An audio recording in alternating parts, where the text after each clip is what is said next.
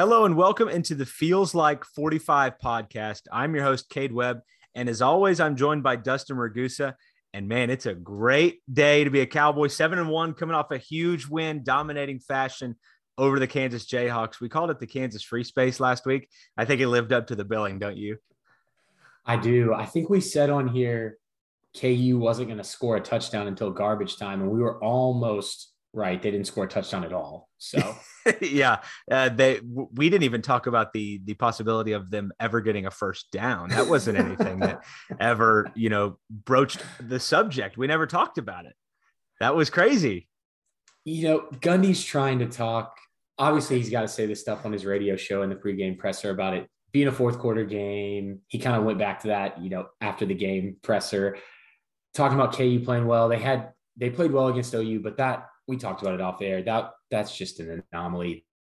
Been beaten like this by several teams in the Big 12, and I'm a little shocked at the 55 points just with how we've been scoring recently, but not shocked at this huge win at all. Yeah, no, not at all. I think we even talked about it. Both of us were significantly under in the amount of points that Oklahoma State would score. You could chalk up the two, touchdowns after a turnover. That helps. But yeah, man, it was a dominating win and really about all you could ask for, I think. But before we get into all that, there are congratulations in order for you, sir.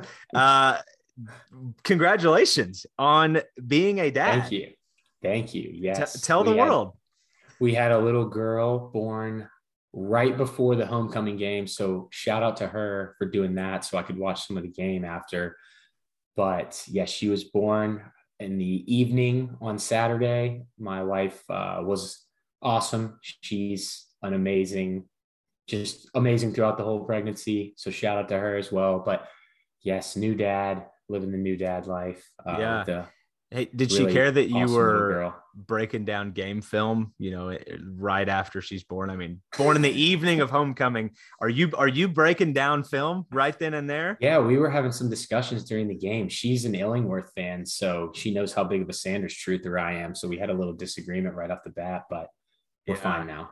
Well, she's precious, man. She's absolutely precious. And that's two girls on the Feels Like 45 podcast now. Oh, yeah. Obviously my 2-year-old daughter and your newborn baby girl. So it's fantastic. And the pictures are amazing. And I'm thankful that everybody's healthy. And it's a great deal, man.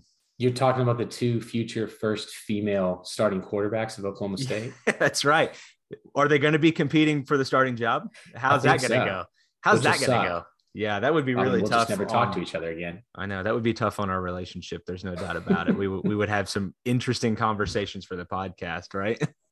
No, but I appreciate it for real. Thanks for that, and excited to start life as a dad. Yeah, brother. Well, it doesn't. It changes every day, and it's literally something new. And I think most dads listening, most moms listening, would agree with that. That what you got in store for you is shocking, but all the great stuff. Like, it changed my life for the better. I mean, literally, like, there's a bookend in my life from before I had Olivia and after. It's just completely different, and I'm thankful for it. And I'm thankful that you guys are going through it. Two amazing parents, and it's just, we could go on and on. We would need a parenting podcast. Maybe we spin off that way, right? I think I would suck at that right now, but yeah, well, and nobody would want to listen to my parenting advice because it's not the best. But anyway, man, One just little tidbit: probably don't do a podcast like 4 days after your daughter is born. I wasn't everybody. Yeah, I wasn't going to mention it, but I'm looking at my watch here, and I mean, it's only like 96 hours post birth. Shout out to Lauren. I do it for the fans. Yeah, shout out to your wife. I'm here for our 10 listeners. That's right. And our 500 Twitter followers. So it's a weird ratio. No, just kidding.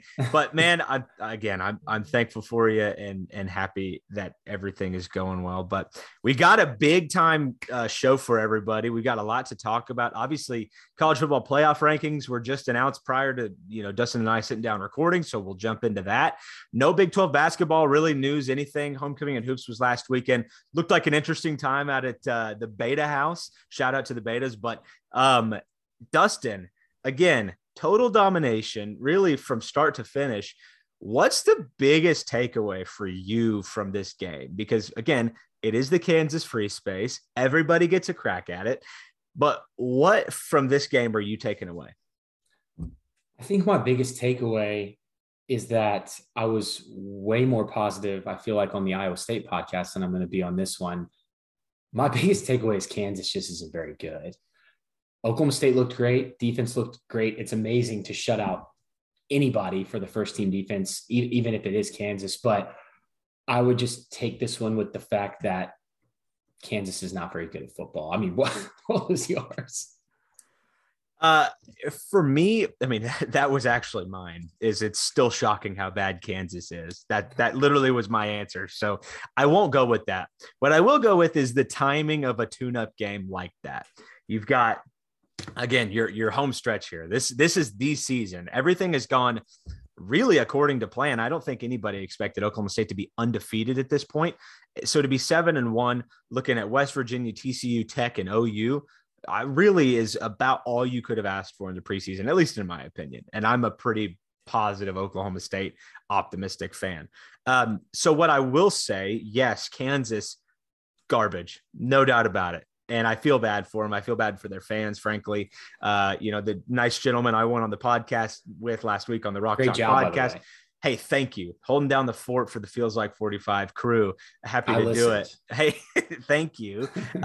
Andy does a great job over there. Andy Mitz at the Rock Chalk podcast. But, I am thankful that Kansas is in the Big 12 simply for the reason that you're always going to have them. And I don't know how long they're going to be bad. I really don't. And I'm not even trying to dig at him. But the timing of Lance Leipold. I do too. I like Lawrence. Sorry to interrupt. Sometimes. No, you're good. Yeah. I like the Wheel. I like the Hawk. All great bars. It's a great college town with a horrendous football program. And my point to that, again, is that it was at the perfect time for that type of performance against that type of opponent. Because really, I don't think you could feel better about yourself, in my opinion, going into this home stretch of the season. So that would be my takeaway. And it's all those points were great. And it's kind of like you're talking about, kind of a momentum gainer, team morale booster. The guys were having so much fun on the sideline. Gundy talked about it too, post game, just about the starters being there for all the second and third string guys and being hyped up on the sideline when Sessions made that interception. Things like that are happening. Nixon's having some great runs and everybody's just pumped up. So that's cool. It's kind of like you said, like a free space bye week type thing where you're still playing a game, but you're able to kind of get that morale booster. You're able to rest the starters for a little more than an entire half. And I think we did see some cool things there. If you want to get into it, they're on offense. I think they ran zone pretty much every play of the running game. Right. They had the cool reverse with this big time Sanders block, which we can talk about more, but just kind of scheme wise, this was the first time we really saw heavy, and I'm only going to talk about for kind of scheme and personnel and play calling wise, I'm only going to talk about the Spencer Sanders series, which was about 42 plays. But during that time, you've got the 50% of the time it was 11 personnel, 45% 12 personnel, 5% 10. That's the largest 12 personnel we've seen all season. Here's kind of a rundown just real quick.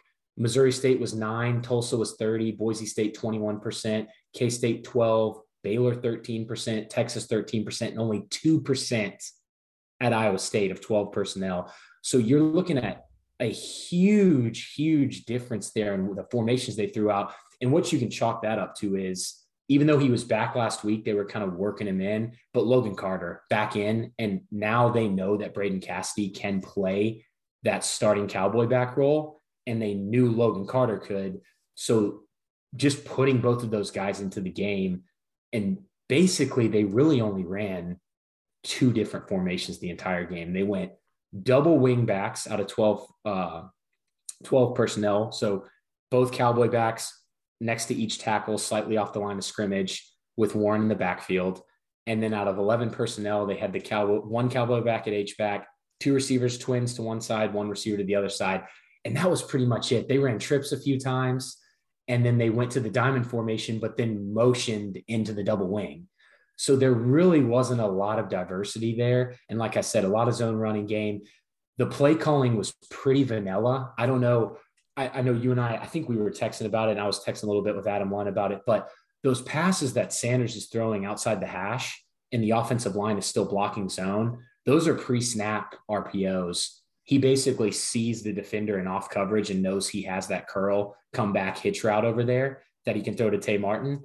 And that's Sanders' call if he wants to throw that. So that's not some kind of like new play calling wrinkle or anything. That's just a field read pre-snap RPO. So not a lot of crazy things, not a lot of creativity, but they just executed well and they just smashed the ball down Kansas's throat. Well, I guess I've never really considered that. I mean, you can see it, keying on that, pre-snap RPO that you were talking about. You can see it when the play is starting. Tay's got space or Jaden Bray's got space, so get it out there. And almost always that's what happens. But I guess I never realized that was an option that the quarterback has to either hand it off or do something else with it. But I don't know. That's a nice little wrinkle there that I had never considered, even though you can still tell like that's where the ball is going because of that off coverage, as you mentioned. Yeah. So that's just more credit to kind of what we talked about at Iowa State. Spencer Sanders taking what just defense gives you. Great. Taking what the defense gives you. Spencer Sanders making some great decisions, really improving on his decision-making overall. There was also, like I said, there was some cool things in the red zone. We remember the Brennan Presley jerk route where he faked out, came back in against Iowa State, and Sanders hit him for the touchdown. Well, this time they run the out route. He stays going out, and Tay Martin comes across for the little pick play where he sets the legal pick with quotations on the defender there, catches it for the touchdown. So that's some cool stuff. Dunn's been mixing up some cool stuff in the red zone passing game. But other than that, the offensive line, our interior guys, Godlewski, Woodard, Sills, they blocked great. You saw Preston Wilson, what we talk about. He got the start. We mentioned that on the podcast last week. You saw Springfield a little bit, but I think I counted 90% of those 42 snaps was Preston Wilson. And I think going forward, it's going to be more Wilson. Springfield ran with the second team when they came in. Wilson's great. I think he's a great run blocker. He's not super strong. He's got pretty good technique, but Kieran was causing him some issues when he was running fast off the edge for KU. But I think it was right to go with him over Springfield. And that was really it. I don't have a ton of other notes on the first team. I thought Sanders played really well. Like I said, that block was insane. I know people don't love the quarterback to block, but I thought it was awesome. I do, especially against Kansas. That shows a lot. I do want to talk a little bit about Spencer Sanders, though, mainly because I think you and I have been riding this train since Texas that the light bulb appears to be turning on. And, again, with the caveat that it is Kansas, Spencer, to me, has played the best 2 games of his career back to back. Like, at least this is the best 2-game stretch of his career. He has strung 2 very high quality performances together. I mean, he was doing things on Saturday, stepping up in the pocket, feeling the pressure, getting rid of the ball when it's not there. Or what I loved was tucking the ball and running up the field. He has a tendency to not do that or tuck the ball and run east and west and get 3 yards when he really probably could have gotten 13 just by going north and south. He did that on multiple occasions. And again, I mentioned it last week. You mentioned it last week. This is a clear, in my opinion, indicator that there's some significant development taking place and that the leap is happening. That's the way I see it. It's a great point for you to bring up the run game, because I actually wrote down so the past 3 games. So KU, Iowa State, and then sorry, now I'm blanking. Kansas. Yeah. So those last 3 games. So Sanders has 131 rushing yards on 23 carries. That's excluding the sacks and kneel downs, 5.7 yards a carry. And Gundy mentioned on his radio show that Sanders gains confidence from getting some early good runs, whether it be QB designed run, whether that be a scramble. And you've seen against KU, against Iowa State, Sanders hit on some early runs. I guess it calms him down. The line was able to protect him in both of those games early. And he just gets comfortable, knows it kind of gives him some confidence, some swagger from what Gundy's saying. Yeah. And you can tell, you can see it in there when you go back and look at that stuff. And he's really, really played well over these past 3 games. And I'm really excited to see what he can do going forward. Yeah. Well, I felt like I hammered KU pretty hard in the open, but you forgetting their name and who we just played is a bigger diss than I could have come up with. So KU fans, if you're mad at me, direct your attention to Dustin here. I was saying KU Iowa State, Texas. I forgot Texas there. Gotcha. No, you're good. That's fantastic. Well, again, not a ton of storylines other than the offense looked fantastic, as good as you would expect. I will ask you, Dustin, who got more rest this weekend, the Oklahoma State starters on offense or you? Probably the Oklahoma State starters on offense. Yeah, that's what I was expecting. So if you want to shift, Cade, then I do have one question for you on those first 42 snaps, and hopefully this doesn't take us down a huge rabbit hole, but is Tay Martin the best route runner at outside receiver Oklahoma State's had in a while? And I'm including Tylan Wallace in that. Ooh, just pure route running ability. Just pure, the whole thing, not just like Tylan, obviously great at the top of his routes, great at being physical on his routes, but pure all around route running, cutting, breaking at the stem, just finding space and zone coverage, which we've seen Tay do a lot on those in breaking routes. Oh, that's a great question. Is he the best route running outside receiver? Because obviously Dylan Stoner, great route running inside receiver, but I don't want to count the inside guys. I just want to talk outside. I don't think there's a crisper, smoother route runner than Tay Martin. It's a fantastic question, and I think you're right. The one that I would throw out there as an option, and granted, we saw this in limited, capacity, but, really, I think back to Bedlam 2017 is Tyron Johnson. There were times that dude could put the burners on or stutter step you into the ground.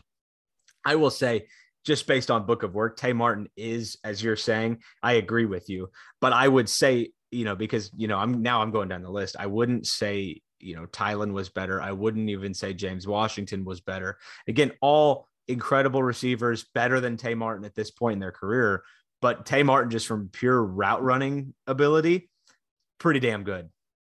He has the out and up. He does that. He ran it against KU, but it looks like a go. He stutters, making you think he's going to break, takes off on the go. So the defensive back is thinking, okay, that was a stutter step. Now he's go route. I got to bail. I got to run.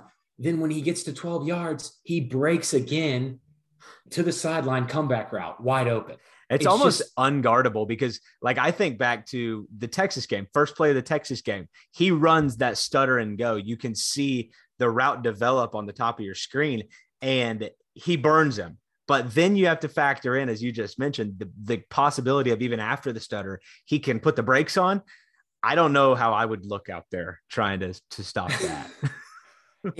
It just goes to show you, and I don't want to go back and blame some of the games where the offense has looked poor on this, but not having Tay Martin out there is huge because defenses have to shade help over to his side. And you saw it in this Kansas game. Basically, what OSU was doing early on with that double wingback formation is they were Kansas basically had 9 in the box. They went 4 down, 3 linebackers, and they had their 2 safeties 7 or 8 yards off the ball. So OSU had tight receiver splits, meaning their receivers were split pretty close to the line of scrimmage. And basically what they were doing is they were running in on the zone runs and blocking those safeties because the linemen can get to the second level guys, which is how we were still able to run the ball. That and the fact that KU's defense isn't very good. But later in the game, they start spreading those splits out wider. KU's leaving their safeties in 7 to 8 yards because they can't stop the run. They've got to keep them there. So then you get Tay Martin one-on-one on the outside, and he absolutely destroyed that guy out there. So that was just amazing to see. That was kind of cool that Dunn was doing, just playing around with those wide receiver splits. One more thing I forgot to mention earlier, but just kind of going back to Tay, watching him out there run routes is a treat. When they show the all 22 view in replays, it's just awesome to see what he can do. Well, it makes you wonder how much longer we get out of it. I don't know the specifics on the COVID rule. I would think he's got the ability to take that and come back next year, but he may be draft bound if he wants to. I don't know. He's putting a lot on film right now. The one thing before we move on to the defense, Dustin, I want to point out, good to see Bryson Green back, right? Yeah, it's good. The Green Bros are so awesome. I think they're going to be great players. They obviously, we've talked about some of their mistakes, lining up on the wrong side, things like that. But both of those guys are just freak athletes as true freshmen. And Blaine was kind of the one with more fanfare in camp. We had heard he really was tearing it up and standing out and won the starting job. Bryson is no slouch. That dude is going to be a good wide receiver, maybe good to great wide receiver at Oklahoma State. I mean, he's big for a true freshman. They're both big. They are. Did you see? I was actually going to look it up right now. How big Blaine is? Did you see them line him up at Cowboy back a couple times? I love that. Why don't they throw Bryson back there either? Both of them are big enough. That's what I was going to. The weight for some reason isn't on the OSU roster. I'll go to ESPN. So they have Blaine listed at 6'1", 215. I'm pretty sure if you don't count Silas Barr, I believe most of because he's a converted tackle. But I believe most of the Cowboy backs are around the 230, 250 range. You put 20 more pounds on Blaine Green, I think he can keep his athleticism. And most of those guys are around 6'1", 6'2", 6'3". I think he could play Cowboy back. Well, you look at an animal. You look at like the best, Cowboy backs, H backs around the country, like Jeremiah Hall. He's no bigger than 6 foot 240. Like you throw a couple more pounds on Bryson Green, and you know what I would like to see though is maybe they're holding on to this, or maybe you and I are coming up with something.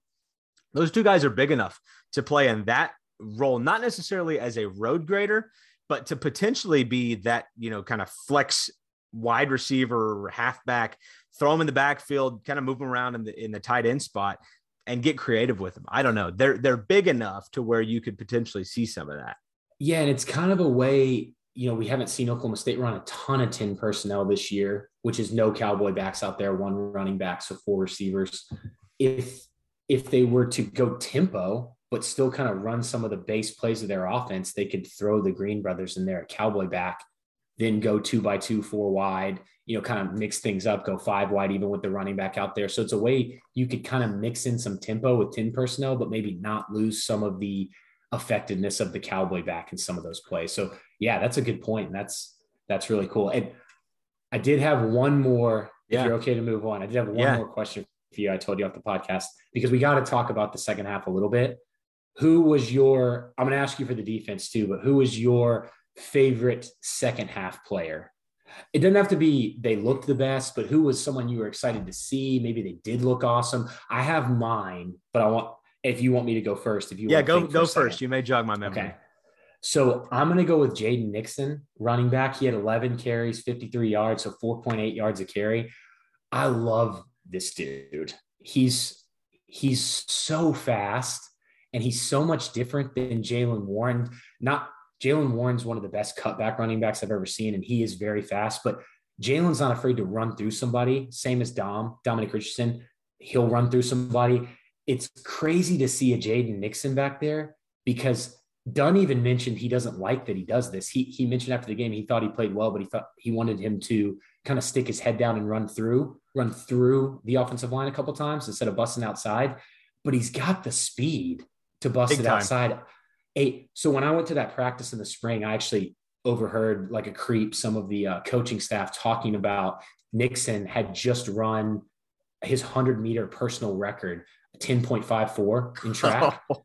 Do you know what Cuba's fastest time in high school? 10.55. So that's faster if you can do the math. 10.54 is faster than 10.55. So that is blazing speed. And just having a running back there with that kind of speed is just a nice change up from what we've been seeing this year. And he's big. He's bigger than I thought he was.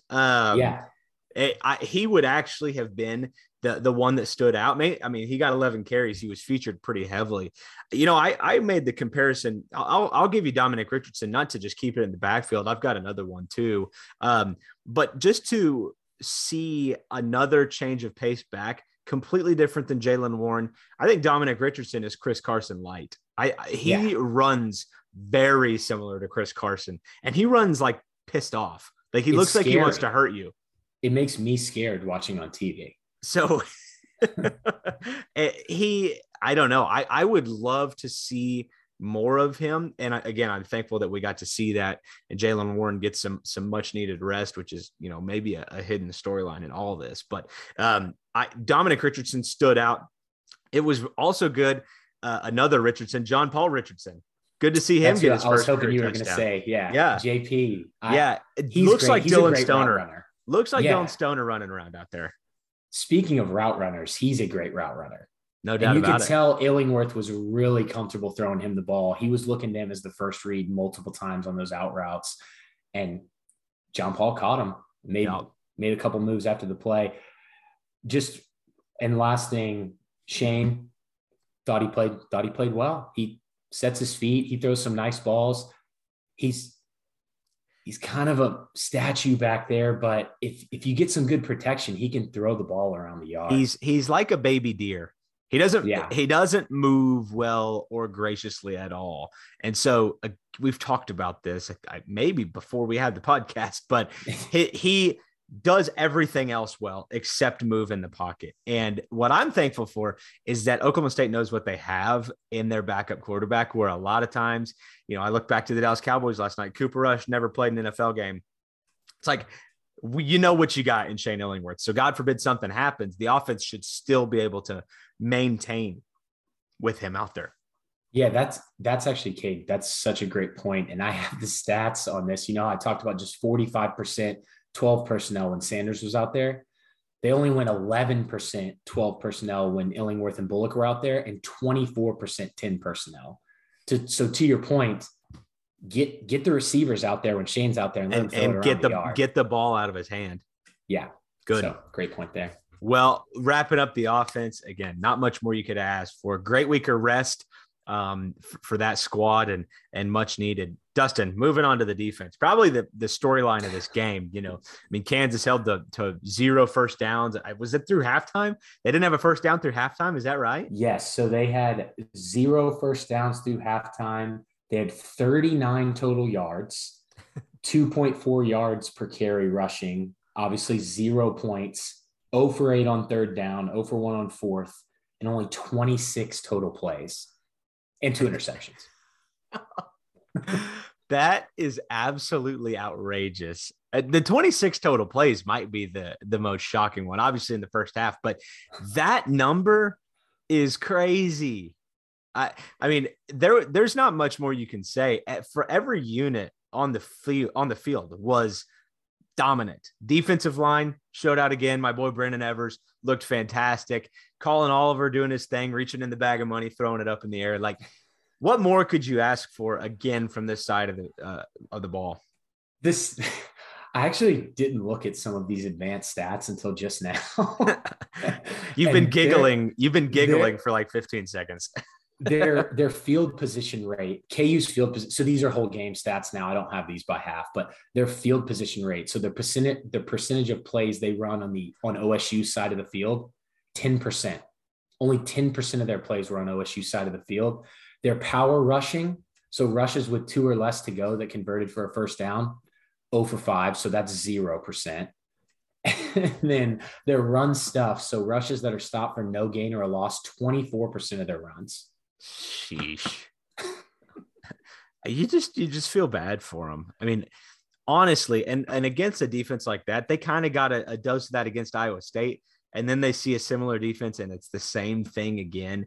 It really makes you wonder what in the world happened the weekend in the middle of those 2 games in Lawrence against OU. But beyond that, like, containing a dual threat quarterback, granted, kid couldn't throw. He lit up OU for 250 last week, but 10 yards passing total from Jason Bean. I want to call him Jimmy Bean every time I say his name, but again, nothing more you could ask for. And the storylines go on and on. Well, we talked about it last week. We said this is going to be with Iowa State, the most confusing defense coverage wise, because Jim Knowles is going to throw crazy blitzes at him. He's going to switch from man to zone, and that Bean is faced, and he didn't look good against Iowa State. So I didn't see any reason he was going to look good against us. against Oklahoma State, and he didn't. He looked absolutely terrible throwing the ball. And because he threw those interceptions and because Oklahoma State was scoring on offense, they couldn't really go to the zone read game. They were down 24 points basically right after the game started. Yeah. So I'm not really sure what you wanted him to do. He's not a great thrower. We talked about that. He likes to throw on the run. What did Oklahoma State do? They started blitzing the cornerback. He can't roll out if they're blitzing the cornerback from the right side, the side that he likes to roll out to.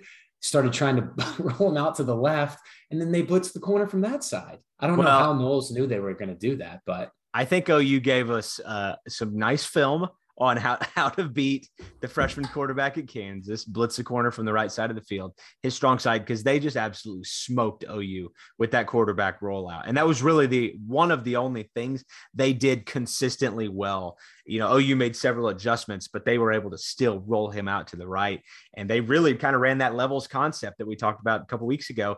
They just feasted on OU with that, and it was not there against Oklahoma State. And I'll give you some props. We did this on Twitter, but you called it almost verbatim that he was going to throw multiple picks against this defense.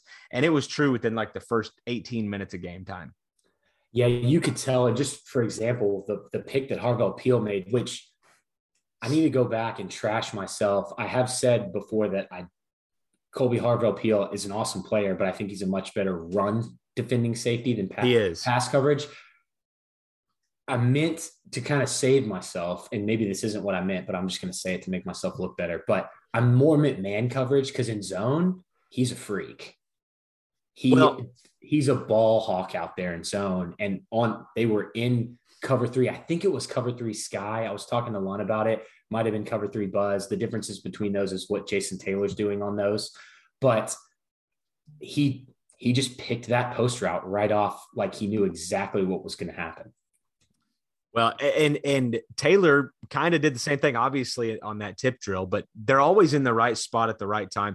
But, you know, going back to Colby Harvell Peel, he has shown that over, you know, the 5 years he's been at Oklahoma State. I think back to that big pick he had against Purdy last year in Stillwater. Ball's thrown up in the air and he's floating back, and high points it like a wide receiver. He's shown that ability over the years, but I mean, man, even Mike Gundy talked about his ability in the run game, specifically on his radio show this weekend.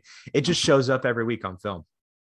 They fit so perfectly in the run game against KU this week. Everyone had their assignment down. My guy, Devin Harper, I know, obviously Malcolm Rodriguez, he's on the Butkus Award list. That's awesome. He's been having an awesome year, deserves it. I think he can make it in the NFL. But the one thing that sucks about everybody talking about Rodriguez is I don't think Devin Harper gets enough credit. And that dude is a monster, especially the fact that all the injuries he's had to come back and play like this season. And some of the hits that he put on KU on Saturday hurt me watching on TV. It's a physical mismatch out there. And Oklahoma State defense doesn't really play around too much. And I can't wait to see what they do in this coming weeks, especially against a much more formidable opponent in West Virginia. Dustin, before we move on to that, I mean, is there anything else on the defense that we're missing? I mean, we kind of talked about this, that the storylines are limited because of just the utter domination that took place. Yeah, because I think it would be a lot of us repeating what we said against Iowa State because we thought that they still played well in that game, and we shouted out Antoine, we shouted out Evers, who absolutely dominated KU. Again. I don't know if we mentioned Jaden Jernigan against Iowa State. He looked great. Also had a great quote from Gundy talking about how Jason Bean was the fastest quarterback he faced after Jernigan chased him down. He came over and was like, "Coach, I couldn't catch that guy. He's the fastest guy we've played against." So thought that was funny, but Jernigan played great. Harper all over the place. Jason Taylor and Malcolm Rodriguez, KU's motion, pre-snap motion was not fooling them at all. They literally weren't moving and then just going exactly where the ball was.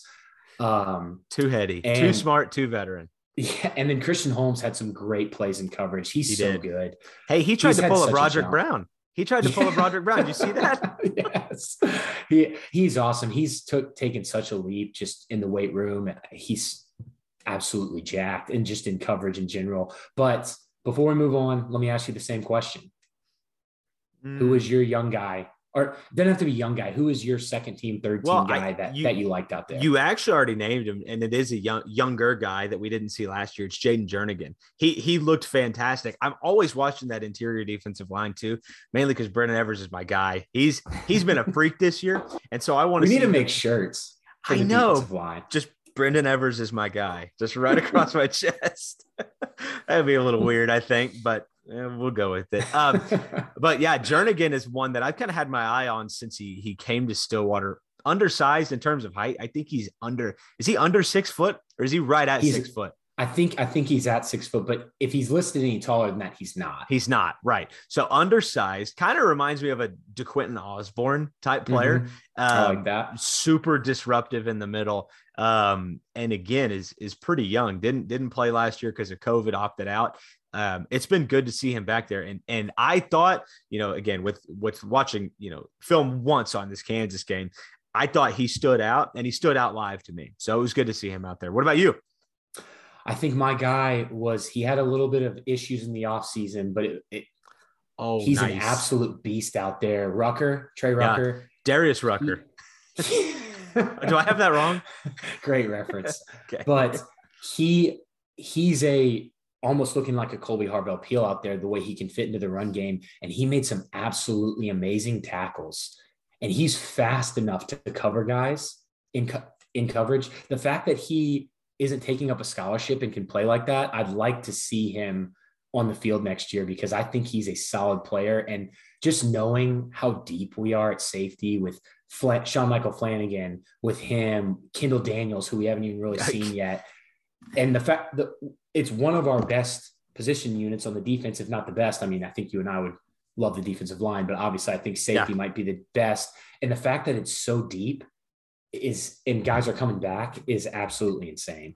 Well, kind of keep it on the secondary. It was good to see Corey Black and Jabbar Muhammad get a lot of reps out there on Saturday. Those two guys, obviously they're running the twos at the cornerback spot, but they're still young. I think both redshirt freshmen, maybe Muhammad's redshirt sophomore. I need to brush up on the depth chart a little bit, how old they are, but not a ton of experience out there. And so them getting some extra reps on Saturday, it's a big deal. And I thought both of them looked pretty good. I did too. And I think the only note I didn't hit looking back at my notes was we kind of touched on it, but you mentioned the team watching OU film. They definitely did, because OU hit that. It looked like an identical play, that post route for a touchdown that Colby Harvell picked off. So I'm sure that was another situation where Knowles saw the formation, called it down from like he did against Texas, called it down. That guy's just a freak with his just quick thinking, in-game decision-making. So I'm sure that those two were connected. Do you think Knowles and Harvell Peel just kind of wink at each other? Like, you know what this is? Like, yeah, it's awesome to see how much Knowles, Colby Harvell Peel, and Jason Taylor, the bond that those guys have with them standing up pretty interesting. After the game. It's cool that you can tell the players really like him. So that was fun, but yeah. And it tracks on, some of the things we've seen and heard.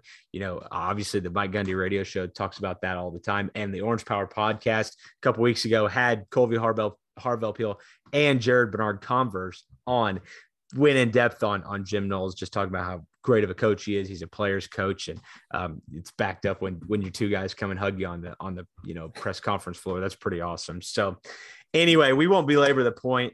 Nothing else you could ask for, in my opinion. I will say that's actually not true. I wanted to see Gunner. I was like standing up in my living room, wanted a little Gunner Gundy. I did too. And no. I thought we were going to get him. I just wanted to see Gundy. I know. I thought we were going to get him. So didn't happen. That would have been awesome. Didn't happen, but one of these days it will, and hopefully not anytime soon, because Oklahoma State's on a tear right now. Before we move on, let's just hear a word from our sponsor real quick.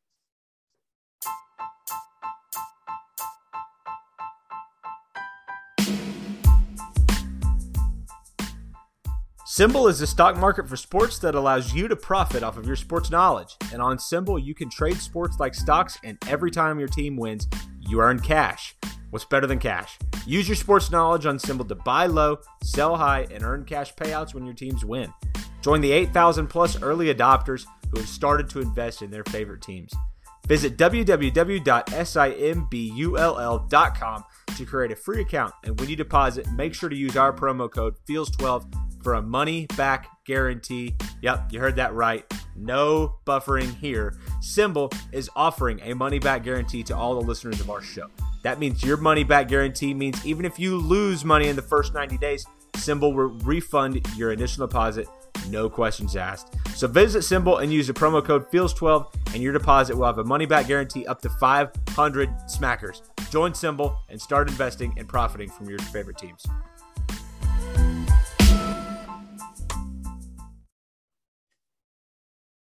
All right, and we're back. Dustin, obviously coming off a huge win at Kansas, moving into a much more difficult game at West Virginia, 2:30 kick on Saturday. Glad it's not at night. I don't like Morgantown at any time of day, but I think 2:30, 11 a.m. is weird, and 6:30, 7:30, it's way too much time in the day for those guys to get drunk. So 2:30 kick in Morgantown, a team that looks like they're finding their stride. What are you seeing? Has anything really changed with them, or is this a little bit of smoke and mirrors? What's kind of your thoughts on the Mountaineers? Yeah, they're kind of a weird team, which you just alluded to. They lost to Maryland. Then they have the win against small school. They beat Virginia Tech, lose to OU. That's before Caleb Williams.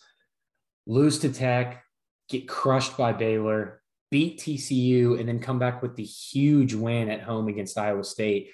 So they're kind of a weird team. I think they've kind of, not them as a team have hit their stride, I don't think, but Jared Dagey, their quarterback, has played a lot better recently. I know he had the 2 picks against Iowa State, but one of those was an RPO and hit his receiver right in the hands, and it kind of flew out. The second pick was pretty terrible, but overall he had a pretty good game. I think he threw it, 46 times? Yeah, 30 for 46 for 370 yards, 3 touchdowns, and then the 2 interceptions. Weird. But obviously, like I said, to his credit. And then at the game before, I don't know if he had any touchdowns or interceptions, but he threw it around a bunch and get over 200 yards, a pretty good completion percentage again. And he's just, it's weird because the backup, Green, younger guy, can move with his legs. The fans were calling from him early in the season after a couple losses with Dagey at quarterback. And now Dagey's been playing well, and they're just mixing Green in as kind of a change of pace guy, which it is weird. Sometimes they'll leave him in for a whole series, but normally he'll just come in and run some QB power, zone read stuff. He will throw it every now and then. But I think their big kind of change is Dagey and their offensive line kind of gelling. Similar situation to OSU, kind of a bunch of not super experienced guys coming together, looking pretty bad at the beginning of the season, rotating out right tackles, same as OSU is doing. And now they're actually kind of finding their stride on the offensive line. They're able to protect them a little bit. And I don't think he was sacked. Well, I was going to say, Dustin, that tracks with, if you look back on some of their box scores before their bye week. So the previous 2 games before their bye week, at Baylor and against Texas Tech, Dagey was sacked 5 times at Baylor and 2 times at home against Texas Tech. After the bye week, Dagey's been sacked once at TCU and got sacked 0 times against Iowa State. Yeah, and they were able to, against Iowa State, do what me and you wanted Oklahoma State to do against Iowa State. They hit on so many passes outside the hashes. Dagey was just tearing them up outside. I think I'll have to look, but I'm pretty sure I wrote down his stats on those, and they were pretty wild. It's literally like pretty much all he threw at. What's interesting to me is just the volume of passes thrown by Dagey in that game. You really don't see 46, at least in Oklahoma State games, you're not seeing 46 passes thrown. And that didn't happen last week against Iowa State, didn't happen against the week before against Texas. And so that will be interesting to see if the way that West Virginia chose to attack Iowa State last week is the way they choose to attack Oklahoma State, because they weren't hitting on, several deep passes. They were hitting on kind of those chunk plays outside the hashes. And so I will be very interested to see if after the success they had against Iowa State, if they're patient enough to do the methodical work against the defense that I don't know what happened against Iowa State. I don't know if Iowa State fell asleep or what happened, but that was not the same defense that Oklahoma State saw. Not even close. I don't know if you watched that game live, but that team just had a different look, different feel to them. And Iowa State just didn't look like the same team.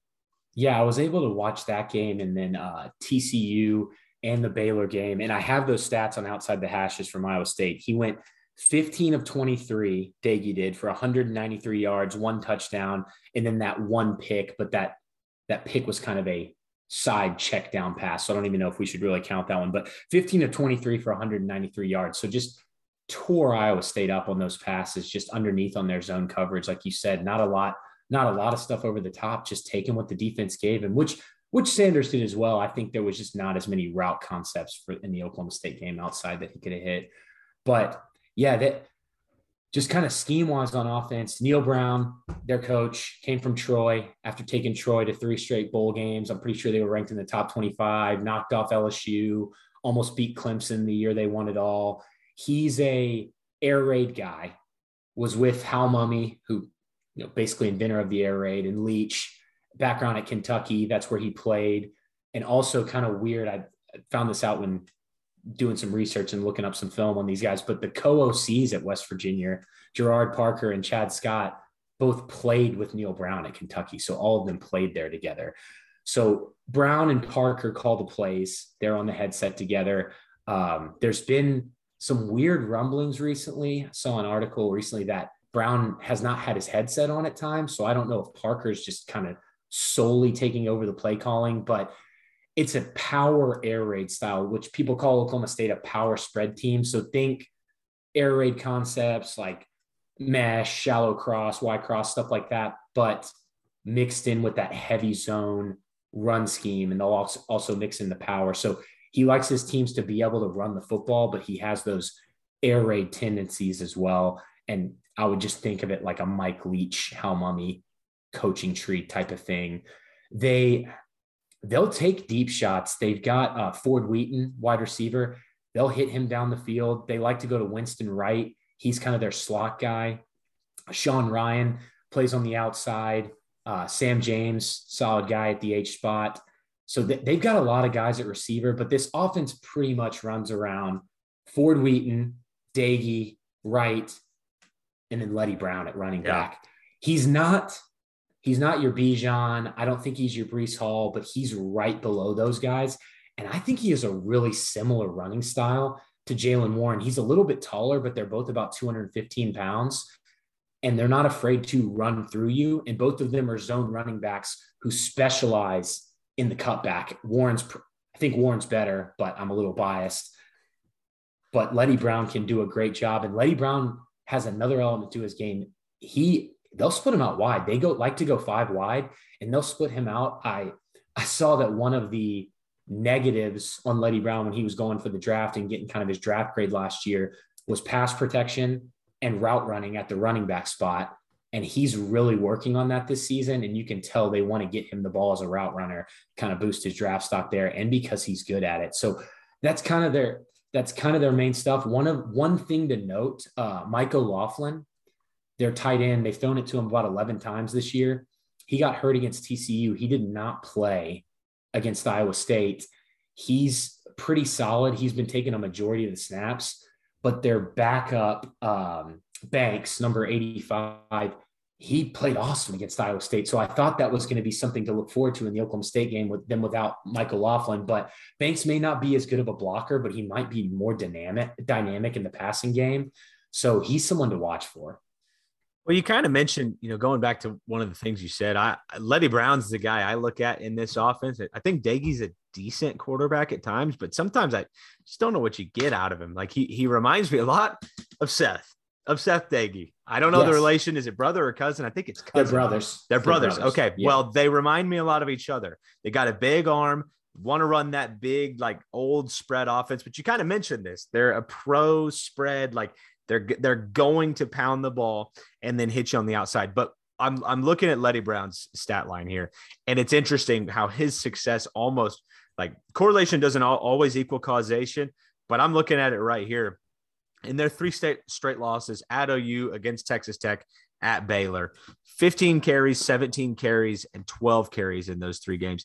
Didn't get above 57 yards in any of those games. In their last 2 games, 24 carries for 111 yards and 3 touchdowns against TCU. Against Iowa State, 22 carries, 109 yards, and 2 touchdowns. So clearly something has changed in that bye week. And that was really the answer that I wanted. What has changed? And they're getting Leddie Brown the ball more. They're getting him the ball more. And I kind of mentioned it when we first started talking about him. I think the offensive line is just finally starting to come into their own. Yeah. You can see that. You can see it right here with the sacks and Leddie Brown getting the ball more. Yeah, exactly. No, great point there. And they even actually have, like we mentioned, Leddie Brown isn't a speed guy. He's more of a power runner with some dynamic ability to cut. But they've got Tony Mathis behind him, who is a speed guy. And if you let him get a cutback, he might take it to the house. So you've got to watch out for both those guys in the running game. Like I said, that it's not some of the super elite running backs that Oklahoma State has seen in the Big 12 this year, but both this 1-2 punch and specifically Brown, they are solid. And this is going to be a fun game. This is an interesting matchup. What do you think about their defense? Obviously, that's kind of been their MO, at least over the last several years, that West Virginia defensive line specifically. I mentioned it a couple weeks ago. They are one of the better units. I actually mentioned it on the Rock Chalk podcast last week. Andy asked me, who's the one team outside of OU that you feel like could jump up and surprise Oklahoma State? It's this team right here, and it's because of this unit. I think you got to respect West Virginia's offense, their talent, but I think that defensive line is legit, and they do a lot of funky stuff the way Iowa State does with some twisting and stunting. A lot that Oklahoma State's got to look out for. Yeah, and you've seen our offensive linemen, specifically the tackles, struggle with twist and stunts at time this year, and West Virginia does a lot of that. Basically, what that is the defensive linemen kind of taking a step forward, like they're going to rush straight through the gap, and then looping around each other to kind of cause some confusion. It messes with the offensive line, especially if they're in a zone blocking scheme, to make sure that both guys know that they need to take a specific gap and not the player. So it can cause, even if they're in the man blocking, it can cause some confusion there. But yeah, their defense, they mainly base out of that 3-3-5 stack. So 3 down linemen, but they almost always, and Gundy mentioned it on his radio show, they almost always rush 4. So they almost always have their bandit, which is their offensive line, defensive end hybrid, also coming, but they'll line them up similar to how Jim Knowles does with Brock Martin and Colin Oliver. They'll rush them off the edge. They'll put them in between the nose and the tackle, send them through that way. They're pretty much always sending 4, and they'll mix in some blitzes as well. But they also do co-DCs, like they do co-offensive coordinators. But Jordan Leslie, he's been with Neil Brown since Troy. And then they have Shadon Brown, who came over from Louisville. He's a defensive backs coach, safeties coach there, who's had some time in the NFL. But their defense, they can get tricky at times. It's a lot of zone coverage, a lot of quarters, which we've seen a lot recently, a lot of cover 3. They'll mix in some Tampa 2, some cover 2, and they'll throw man out there, but they can confuse you. And like you said, their defensive line with Stills, with Mesidor, those guys are beasts. And at that bandit spot I was talking about, they've got guys like Jared Bartless, really, really solid players.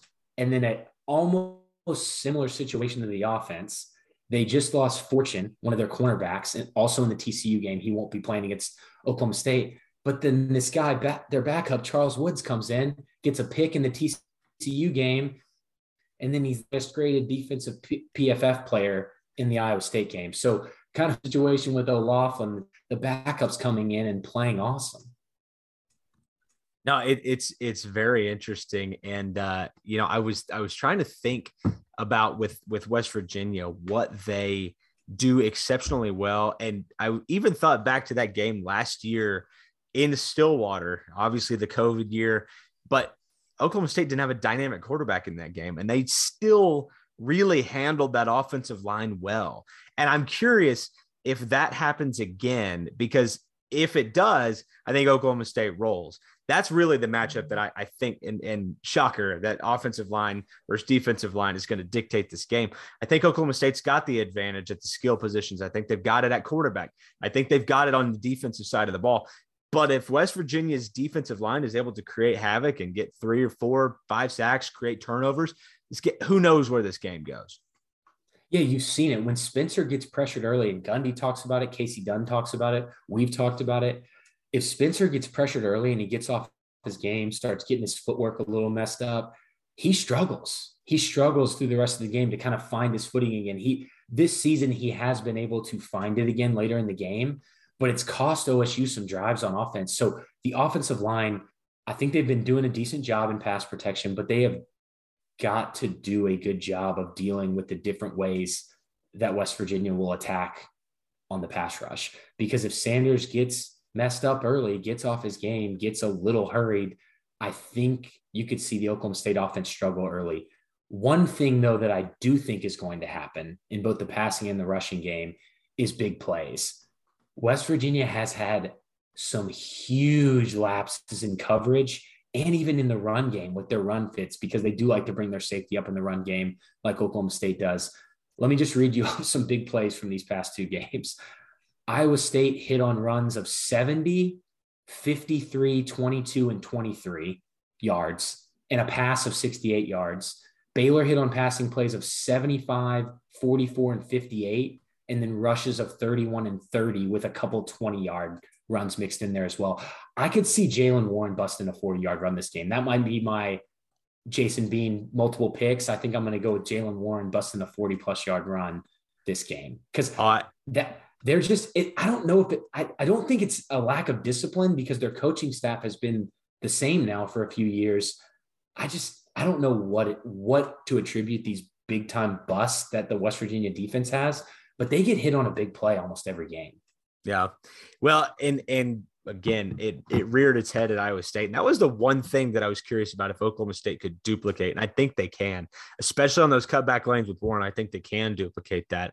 And I think maybe this is another Brennan Presley game. If they've got trouble bringing guys down in space, who better than to get your speedy guy out in the flat and see what happens. So I will be very intrigued to see if Oklahoma State can duplicate that. Yeah, I think, like we said, I think the keys, protecting Sanders early, getting Sanders going in the running game, getting the running game going in general. And then when West Virginia drops back into their zone, taking what you give up, taking what you can get in the zone, even if it's underneath stuff, setting up play action for later in the game to go deep and hit on those big plays that we talked about. You need Spencer to be good Spencer early on. I'll be interested to see how they use his legs. It's always an interesting approach to every game, how they tend to use him. They're going to mix in some quarterback draw. They're going to try to get him moving out of the pocket. In this game in particular, though, if a defense is susceptible to a big play, I'll be really interested to see how they mix in that quarterback draw, because especially the runs that Breece Hall had last week were really kind of right up the middle in that zone cutback, but they were right up the middle. So I will be very interested to see how they mix in Spencer's legs. Again, that's always kind of my key to the game, which is not shocking, right? If you've got a quarterback that can do both. But man, if Oklahoma State can control the time of possession, like I think they will, like I know they can, I don't see this game going south unless Spencer takes it south. Yeah, I agree. And kind of just flipping back to the other side of the ball before we do predictions, I think the defense, I think it's the same thing you kind of talked about with the offense. I think it comes down to line play, because West Virginia's line's been playing really well. Letty Brown and Mathis are good running backs. Can you stop the running game? And can you not let Doege get into a rhythm? You talked about how much he threw it 46 times against Iowa State. And they throw it in the past 3 games.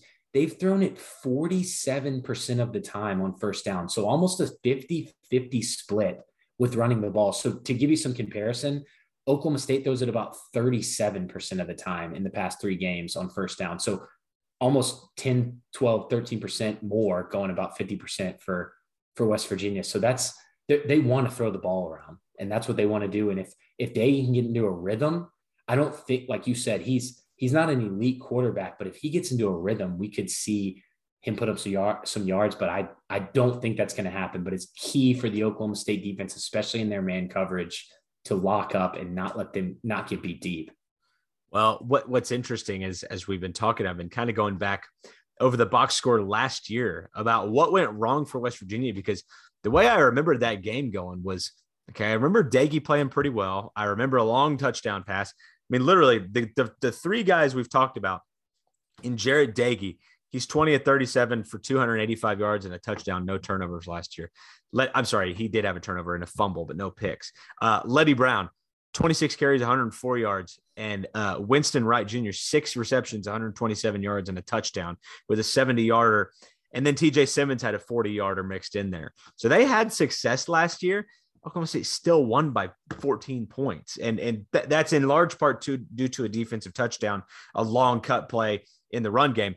But again, it will be very interesting to see if they can duplicate that again this year, because the style of play hasn't changed on either side. Oklahoma State wants to beat you, suffocate you on defense, and hit you on the run game. It doesn't change much at all to me. And I don't know. I've got a lot of confidence in this game. You have any other notes before we kind of move into the prediction side of this? No, I think I'm good. One thing I guess I do have one more. One thing I didn't hit on because it's kind of important because we saw it in Iowa State. West Virginia doesn't do a lot of straight play action. They run a lot of RPO. And we saw Purdy, Knowles mentioned it after the Iowa State game, and we saw it during the game. Purdy was able to hit on those RPOs, getting the safeties to bite down. You saw it multiple times on Colby Harvell-Peel and bust those for big plays with that slant route over the top. And West Virginia goes to that zone slant RPO quite often. So I want to see now that Oklahoma State has been beaten by it with Purdy, I want to see how they make some adjustments and are able to kind of stop the West Virginia RPO game, because they don't really use play action as much. They kind of just go to the RPO game if they want to have the run pass action.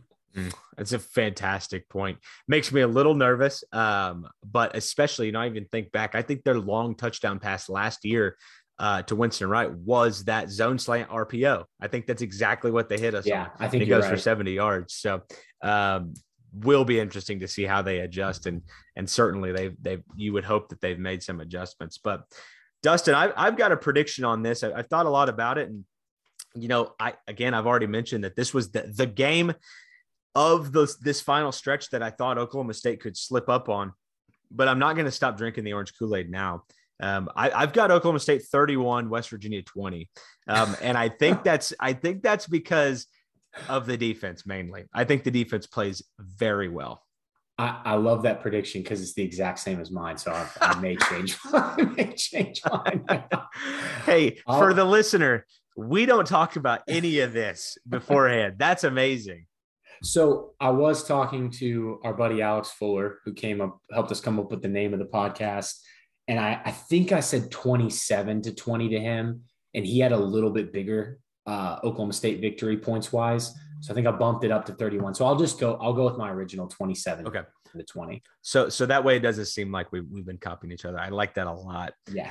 And the spread, I see it at 3 and the over under at 49.5. So I think that put me under and you over. Barely over and covering. I like that a lot.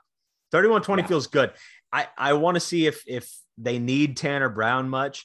It feels like this defense at West Virginia, again, they're trying to create havoc, but it doesn't seem like they're, a juggernaut by any means. If you get in the red zone, have some success, I think you score early, you may score often in this one, but we'll see. Saturday will tell us.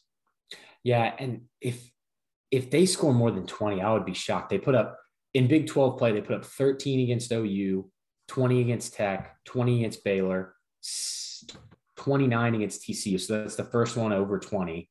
And then against Iowa State, they had 38, but I believe, I may be wrong, but I'm pretty sure one of those was a pick 6. I think you're correct. You're exactly correct. So 31 from the offense, I believe. So there probably was some other special teams and defensive touchdowns in some of those other games. But basically my point is they haven't really scored more than 20 very many times in Big 12 play. Well, against this defense, again, I said that's the key to the game for OSU. I think it shows up in a big way. And again, you got to think they feel good about themselves after this last weekend. So, Dustin, before we move on to some final thoughts, let's hear a word from a new sponsor on the podcast, Gridiron Metalworks.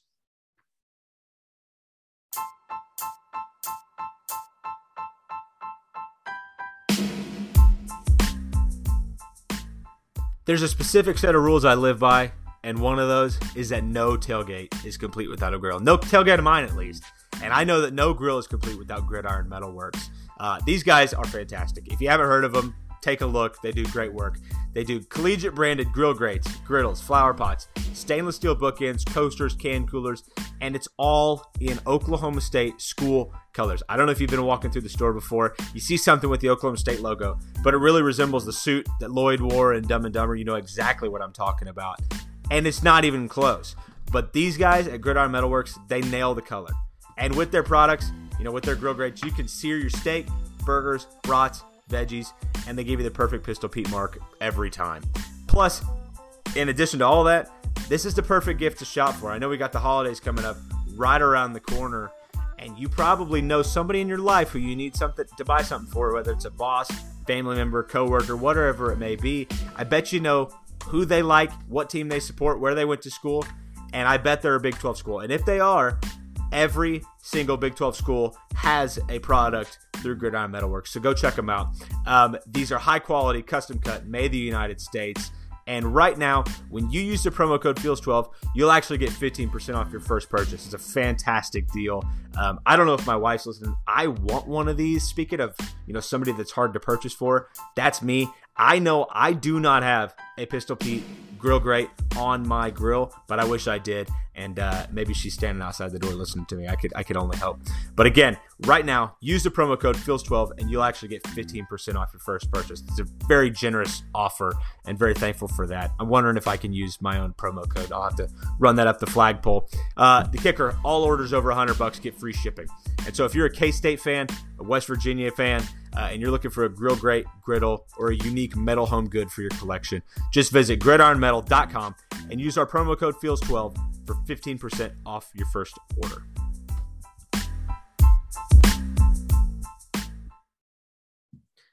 Okay, we're back. Wrapping up the show. Some final notes here. As we record, Dustin, the college football playoff rankings just came out. You've got Oklahoma State coming in at 11. What do you think? Too high, too low, just about right?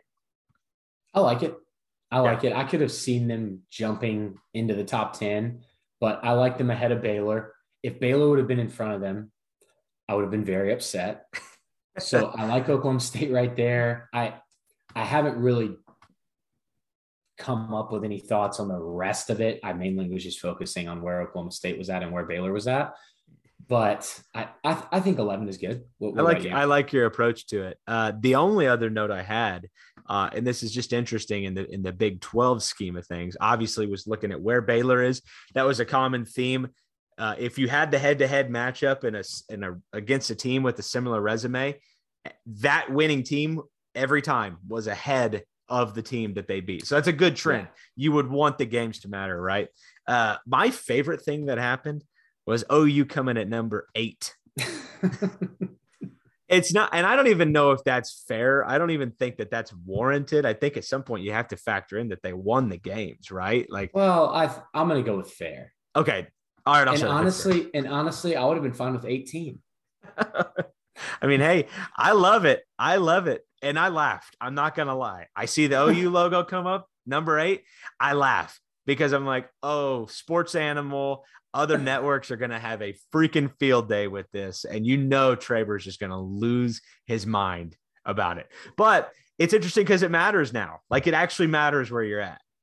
Yeah, we might have to get Eddie Radosovich's thoughts on it. Let's call it a favor. I haven't listened to his radio show or podcast yet to talk about that. I mean, obviously they just came out, but I would love to do that because Eddie's a funny guy. So yeah, we've actually talked to him before on a former network, so it would be good to get him back on. But yeah, it's a big one. I think Oklahoma State's right there. You got to wonder. I mean, again, we don't have to break it down too much. Cincinnati coming in at number 6, I think, undefeated. They may be on the outside looking in. Period. So it will just be really interesting to see how this shakes out. And if a 2-loss Alabama gets in, I'm done with it. I'm done with the college football playoff. Burn it down, baby.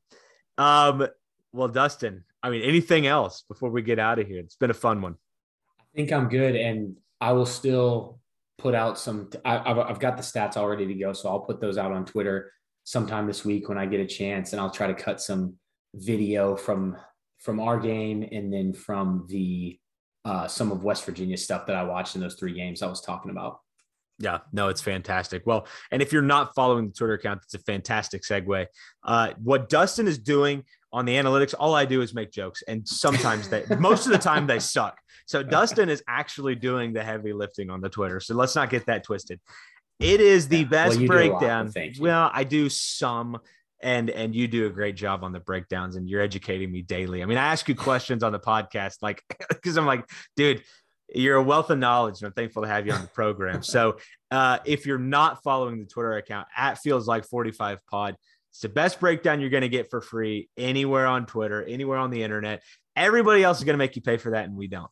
So give us a follow and give us a 5-star review on Apple Podcasts, Spotify, wherever you get your podcasts. It helps us out tremendously. Helps us add new sponsors. As we've mentioned, we've got 2 on the program now. We want more though. And I want more. I want Curdy on here, baby. Let's go. I'm literally begging at this point. I'm wearing my Spencer Sanders Mag Sports shirt. Oh, so let's get Spence on the pod. Maybe get a hookup. So Spencer, I know you're not listening, but got your shirt on. Maybe cool he is though. Maybe he is. Maybe we crack enough good jokes. Maybe we'll get the team to start tuning in. Well, Dustin, it's been fantastic. And again, thank you for jumping on, all things considered. A true man of the people. I mean, the fact that 96 hours later, post baby, you're still grinding. It's a testament to the character that you have. So I appreciate you. Doing that for you guys. Probably have to go deal with, some thoughts from my wife after this, but do it for you guys. So, well, thank you for your service, my brother. I appreciate you as always. And again, follow us at Feels Like 45 Pod. You can follow Dustin on Twitter at DustRagu and follow me at Cade Webb. And we'll see you back here next week. Go Pokes.